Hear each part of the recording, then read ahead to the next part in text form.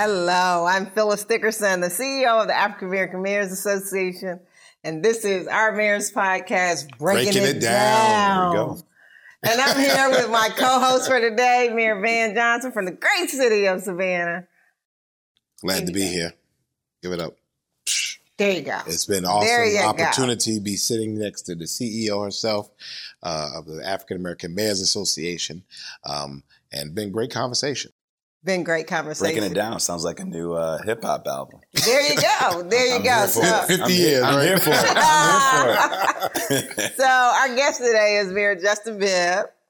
You know, most people don't know that Justin's a little bit older than people think he is. Yeah. They thought he was a teenager. Everyone thinks I'm 18. Really? Yes. Yeah. So no, we met the 18-year-old mayor. Yeah. That's not you. I look better than him. That's right. But funny story, when I was campaigning 2 years ago to become mayor, the first question people asked me was, are you old enough to run for mayor? Wow. I said, yeah, I'm 34. Right. But, you know, maybe if I don't become mayor, I'll run for president at 35. So that was a running great joke. mayor of Cleveland, Ohio. Yes. Cuyahoga County. That's right. Great place, cold place. Best location in the nation. That's right. Go Browns, right? Go Browns. All right. So today we're going to be talking about economic development and Black wealth, right? And so sometimes as mayor, we talk up, we use this jargon like Black wealth and economic development. So what does economic development and Black wealth go together? When they go together, what does that really mean? Like, define that for us. To me, it means empowerment and agency. I think about the experiences that I saw growing up in Cleveland from my parents. My parents divorced when I was 4. My dad was a high school dropout. After he left high school, went off to Vietnam to serve in the Vietnam War, was a diver in the Navy, came back and went to the police academy and the firefighter academy at our local community college. And that was our pathway to the working middle class. Think about my mom, who could barely read or write when she graduated from high school, was a nurse's assistant for nearly a decade, and then in the second grade, she decided to go back to community college. So I saw her as a second grader. I saw her figure out how to write a paper, how to type a paper, how to study, and she rose from being at community college to getting her master's in social work at Cleveland State. And so it's about agency, it's about empowerment, and it's about having the freedom to live a life of dignity and respect. And to me, that's what Black wealth and economic development is all about. So, and the picture of Black wealth has shifted. You see folks that are doing really, really well. But then you see folks that, for some reason, the dream has never reached their doorstep. What are you doing in Cleveland to try to help close that gap, understanding full well that many of the factors involved you don't control? I think for my generation, we have to redefine what the American dream and Black wealth really is. I think for my grandparents, for them, it was leaving the segregated South and making a way out of no way and coming up north to cities like Cleveland, Chicago, Gary, Indiana, Pittsburgh, you name it.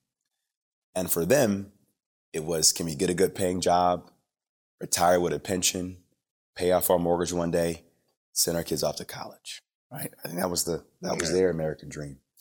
Then I think for my parents, for them, it was, how do we make as much money as we can to leave the city, go to the suburbs, right? And create that level of Black wealth.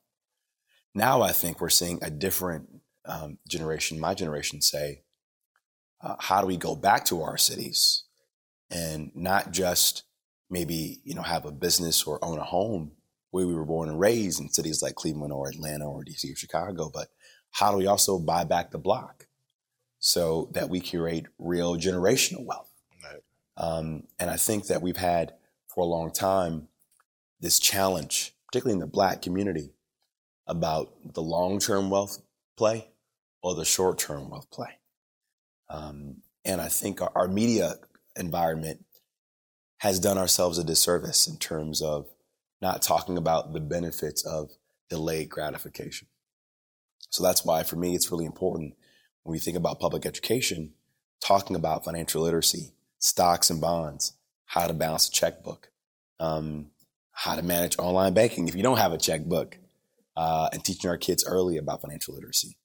It's talking about the fact that, while owning one home is great, own the duplex, right, and rent out the upstairs while you live downstairs to create residual income.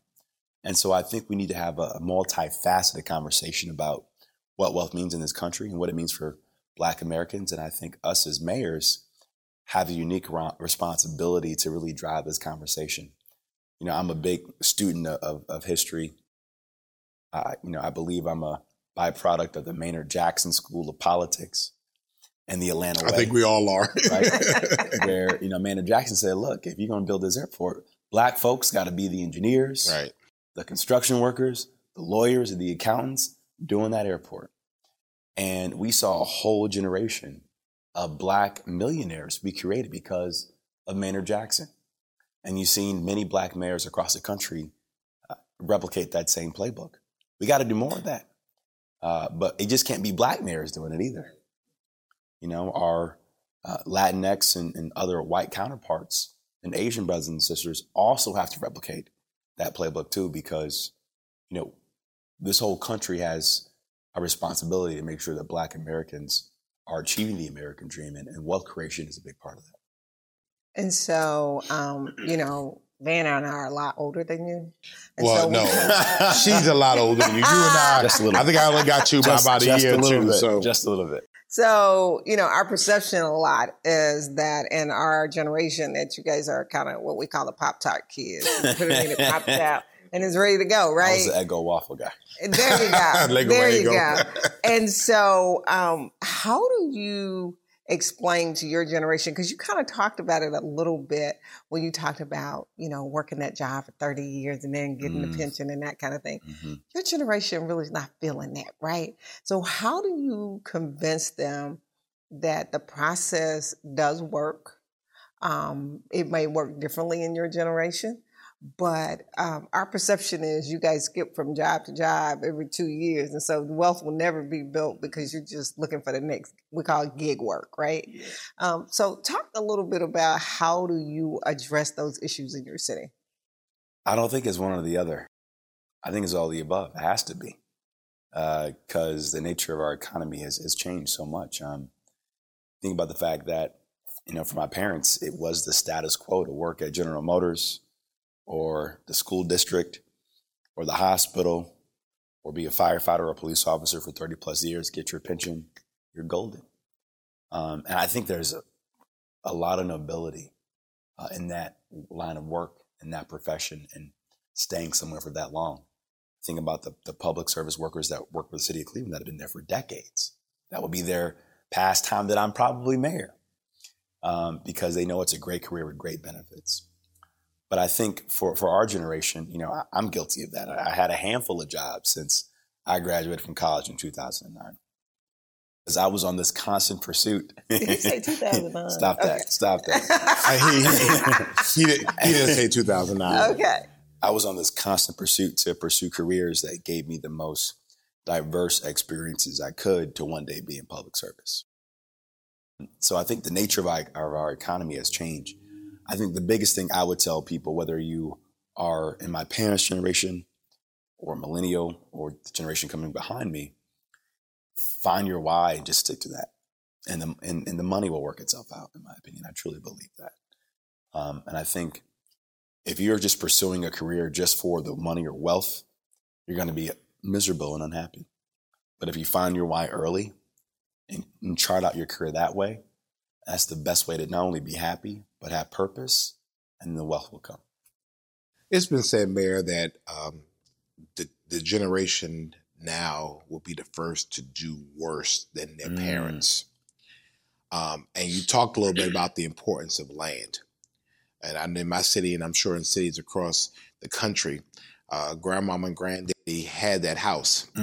And, we sell the house for far less than what it's worth. And then we have to move to the suburbs without recognizing that the source of the wealth, passing it on to your children's children, we're selling away. And people are taking that same land and they're turning it into something that we can't even afford to come back to. Right. And, you know, and so people talk about it in the phenomenon that is development, but it's also voluntary displacement. I'm selling my birthright. And so I wanted to know your thoughts about that, and how do we convince people that, you know, land builds wealth and not money? The car, you know, get the land, you know, forget about the car, get the land. Yeah. I think what you're speaking to is this idea of how are we protecting and building assets and learning the value of managing assets over time. Right. I think that goes back to financial literacy and financial education. You know, my grandmother just passed away last year at the ripe young age of 93. Oh, bless She you. went home with Jesus on her birthday, which was an amazing thing. And the same house that she got when she moved up here from the South is the same house that she died in. That is still in our family name. Now, it's not worth a whole lot. And, but that's on me as mayor to change the trajectory of, it can be, of that neighborhood. And it will be. And it will be. And we're going to make a difference. We're going to make that change. But I've made a commitment with my uncles and my aunties and my cousins to say, we are keeping this house in our family name because we have an obligation to hold down the block to the best of our ability. But as black families, we don't have that conversation a lot. No. We don't want to talk about death. We ain't talking about right down. We don't talk about life insurance. We want to talk about life insurance, who's getting mama's house, all of those things. And sometimes our parents think that, you know, they want to split everything up equally with all the siblings, right? Yeah. When only one can really afford to maintain the house, right? Yeah. And so, how did you have that tough conversation with your family? Like, because somebody's gonna want to sell it because they need their share of the money. I think that the stark reality of death makes you have uncomfortable, hard conversations, and I think we've seen it in other members of our family when they didn't have a plan. What happens when you don't have a plan? You know, when you got to pass around the hat to figure out who's going to rob Peter to pay Paul. Or that GoFundMe account. And I had to have an honest conversation with my mother. I bought my first life insurance policy when I was 22 years old. Wow. My mom says, why are you spending $130 a month on life insurance? I says, Mom, I can get run over by a bus tomorrow. And all those student loans that I had to, you know, take out to pay for college, that's going to be on you. And so if the Lord calls me home before you, and by the grace of God that doesn't happen, I want to make sure you're good. Oh, wow. We don't have that conversation, right? I took out another life insurance policy with my mother because I wanted to make sure that even if she left her job and retired and didn't have life insurance, that she was going to go out at her home church and go out looking good. In style, right? In style. That's right. And I've just seen so many instances in my neighborhood and folks that I know where they didn't have a plan. You know, we got to get wills. We got to get life insurance. We have to build trusts. All those things need to be a part of this conversation. So it's not just home ownership, but what are the defensive financial tools you're putting in place to protect your assets over time? Because our white counterparts are doing this in full. Yes. They talking about life insurance in middle school. They have the will sitting around the table.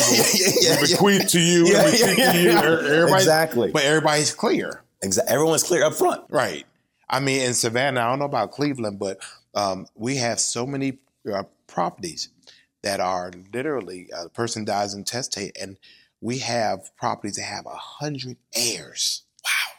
You can't find them. No. You know, because they don't even talk to each other. It's just they're all over the place. Every time one of the main siblings or the children die, then all of their siblings, you have to find outside kids that you don't know who they are. And it becomes a mess. So how do you get past this? So I don't know if you know, Mayor Bibb is an attorney also, right? And so how do you get past, you know, the family piece of, just because you're an attorney don't mean you know everything. Just because you went to college, you Just think you know it all. Oh, Mr. Smart man. I who he think he is? Although I might have a JD&BA, I tell everybody I'm not the smartest man in the room. You still right. Justin. I don't care what you say. You still Justin. I would honestly, I think it's all about listening and building trust. And I think, you know, for me, it was really, you know, my parents were divorced, predominantly raised by my mother. And at an early age, she just entrusted me to be the man of the house. Are you an only child? Only child. My mom's only child. I have an older half brother. And I remember, we were struggling to make ends meet when I was in high school. My mom was saving every dime she had. I was caddying at a country club to save up for her to buy her first home because she had never had her own home. We had apartments. We lived in, grandma's duplex for a long time. And I would stay with my dad's on the weekends. But when she bought that first home, I saw how the light went off for her. But this is what I'm doing for my son. And even now she's complaining, well, this is your house now because I'm getting old. I ain't got time to fix that gutter, fix that roof, fix this kitchen. And I said, I'm excited about that because this is an asset we're going to have now, right? And it's appreciated in value. So I'm like, okay, we got some real equity in we got skin in the game. And so it's about trust. It's about listening. And it's about really embracing the struggle and just going on that learning journey as a family. I think that's the big part of it. Because I do think we take for granted. I always lived in a house. Yeah. And I think we do take it for granted when we grow up in a house. Yeah.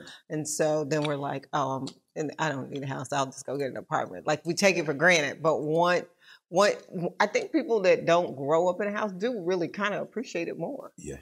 And you have a piece of the world. It's yours. Yeah. No one can take it away. Yeah. And maybe that might be a great opportunity for all, but maybe we all need to do in our cities at the same time a whole conversation about life planning. Because that's really what it is. We need to all have the same conversation in all of our cities as a national initiative because we're all, no matter every city you go in, it's the same thing. We don't talk about it. And then families are broken up because these things destroy families. People don't talk to each other anymore. They're done because grandmama didn't have a plan. Granddaddy didn't have a plan. Or mama thought she was going to live forever. And so, or if they had a plan you can't find it when they die because they hid it somewhere in the house. People don't because they paranoid. Right. Because the aunt went in the house and found it. I don't see no plan. I have a plan. So yeah, so maybe that could be an opportunity for us because, our cities don't do better until folks in our cities do better. So just FYI for the listening audience, we did get a grant to talk about economic development. And so it's an economic mobility leadership institute that we're building out to see if it works across cities, whether they're big, medium size or small. And we're going to we picked 9 cities to pilot, and we're going to look at everything from Was Cleveland on that list? Cleveland's not on the list, and Savannah's not either, but it's okay. You pay John dues? I pay my dues. I pay my dues too. I wonder why we're not. I think this interview is over. We done. So we're going to look at home ownership. Yeah. Wills and trusts. I think it should be 11 Student loan cities. debt. What do you think? Cleveland, Savannah? Yeah, maybe. Yeah, student loan debt, debt in particular as a whole. Yeah. And you talked about insurance, heirs property, all those things we're going to cover because to your point, we don't have wills in place and that kind of thing. And so one of the tools that we're going to use is out of Detroit, Independence Bank. The CEO built the tool where you're going to put your information into the tool and it spits out your will. That's a Black-owned bank, right? Yeah, a Black-owned bank. And so we're partnering with them and we're going to make the information available to all of our alma mayors to see if the pilot works. And then we can go back to the funder and prove our data works. And expand. And then we can have Savannah and Cleveland in the group. I will only agree with it if Cleveland is next and then Savannah after that. Okay, got it. Thank you, brother. No problem. Got to look out for you. See what an alpha man does. See? There you go. Yeah, alpha man. There we go. So you didn't mention that. Yeah, I thought you knew. I didn't. Did I? Maybe not. I know now. No, we know now. And so let's talk about Justin personally, now that you brought up Alpha. Uh-oh. And so he's a handsome, single Black man. So how do you balance work-life balance when you can be considered maybe a chick magnet to some people? I don't know about all that. It's hard. I'm a work in progress. Don't get me wrong. But I try to carve out as much time as I can on the weekends. try to leave Friday evenings open to get dinner with my boys. Sundays, I try to get to church with my mom. We go to brunch on Sundays, and try to work out as much as I can too. But as mayor, it's hard to find that me time, but I need it because you have to find that restoration time to reflect, to grow, to process. And if you don't invest in yourself, you can't be an effective leader, as I'm sure you know in your role as mayor as well too. There you go. That's true. See. So, what keeps you up at night? For me, it's public safety. Just last week, I lost nearly 7 people due to homicides in 1 week in my city. We had a mass shooting, which was a domestic incident. 4 people were killed in a home.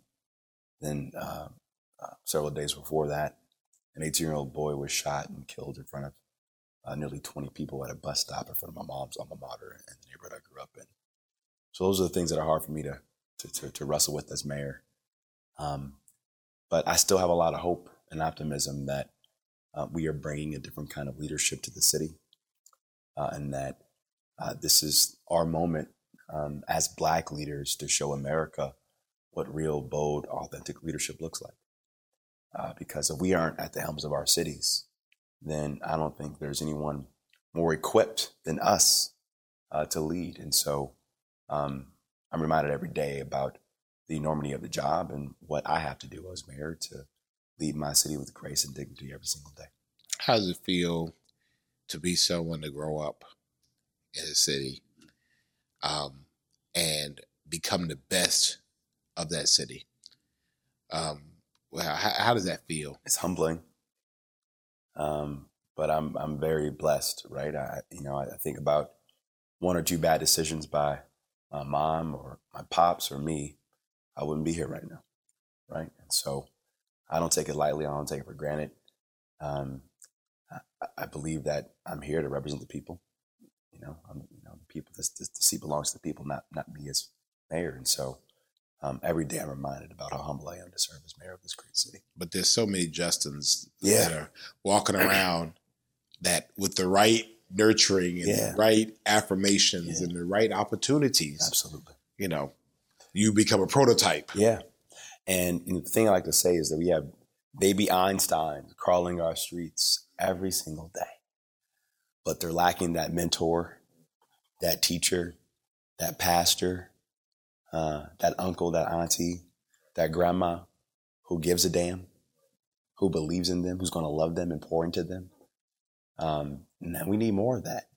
And the thing that I really want us to focus on more as mayors, we have a lot on our plate. Right. Government can't solve these problems by itself. We need to put more responsibility on our clergy, our business leaders, everyday neighbors to step up and do something. We just celebrated Dr. King's birthday for MLK Day. And he talks about this notion of everybody can be great because everybody can serve. Yep. It ain't just the politicians. Right. So they blame me for everything. Yeah, of course. It's all your fault, the right? Weather, the Browns. Eggs being high. Right. Everything. Yeah, how the Browns lost. See that man. Get rid of this man. Do you think that that people put unreasonable expectations on you that they would not have put on a mayor of a different hue? Absolutely. Being young, Black, in a leadership position creates a different set of expectations. And, you both know this, being Black in your respective fields, we'll always have to be better. Show up early, leave late, always be on point. And I'll never forget, I had a performance review for a company I worked for before becoming mayor. And in my performance review, it said, Justin is great. He's a good leader, good executive, but sometimes he's too prepared for the job. Too prepared. Think about that for a second. How can someone be too prepared to show up every day to be their best self, to represent this firm in the way that they think they should show up? So we get dinged for being too prepared, then get dinged for being not prepared enough. Send him a letter saying, Here's a two in, two prepared. Love Mayor Bibb. Love the mayor. So as we close, I've asked the other mayors, what's your one word for 2023? Like, what's that word you're going to live by and why that word? Grace. Wow. Grace. As my mom would tell you, I'm probably my worst critic. I'm always holding myself accountable to a very high standard and probably too hard on myself sometimes. And sometimes for me as a leader, it's hard to look at the forest amongst the trees. But I want to give myself more grace to know that I'm doing my best, that God has my back, that he's ordering my steps, and that I'm just here to be his servant to do the Lord's work. You better you better preach. Yeah. Did Van plays the piano. Can you put a hand to that? Yeah. If you enjoy that message, come on up. Well, thank you, Mayor Bibb, for joining us today. Thank you for having me. You are an amazing young mayor. Thank you. And we are glad to have you as a member. Honored to be a part of the community. Yes. Yeah. Welcome to the family. Looking forward to greater things from you, and likewise. Keep pushing. Thank you, brother. You're doing a great job. 1119. That's 0006. You would, right? There we go.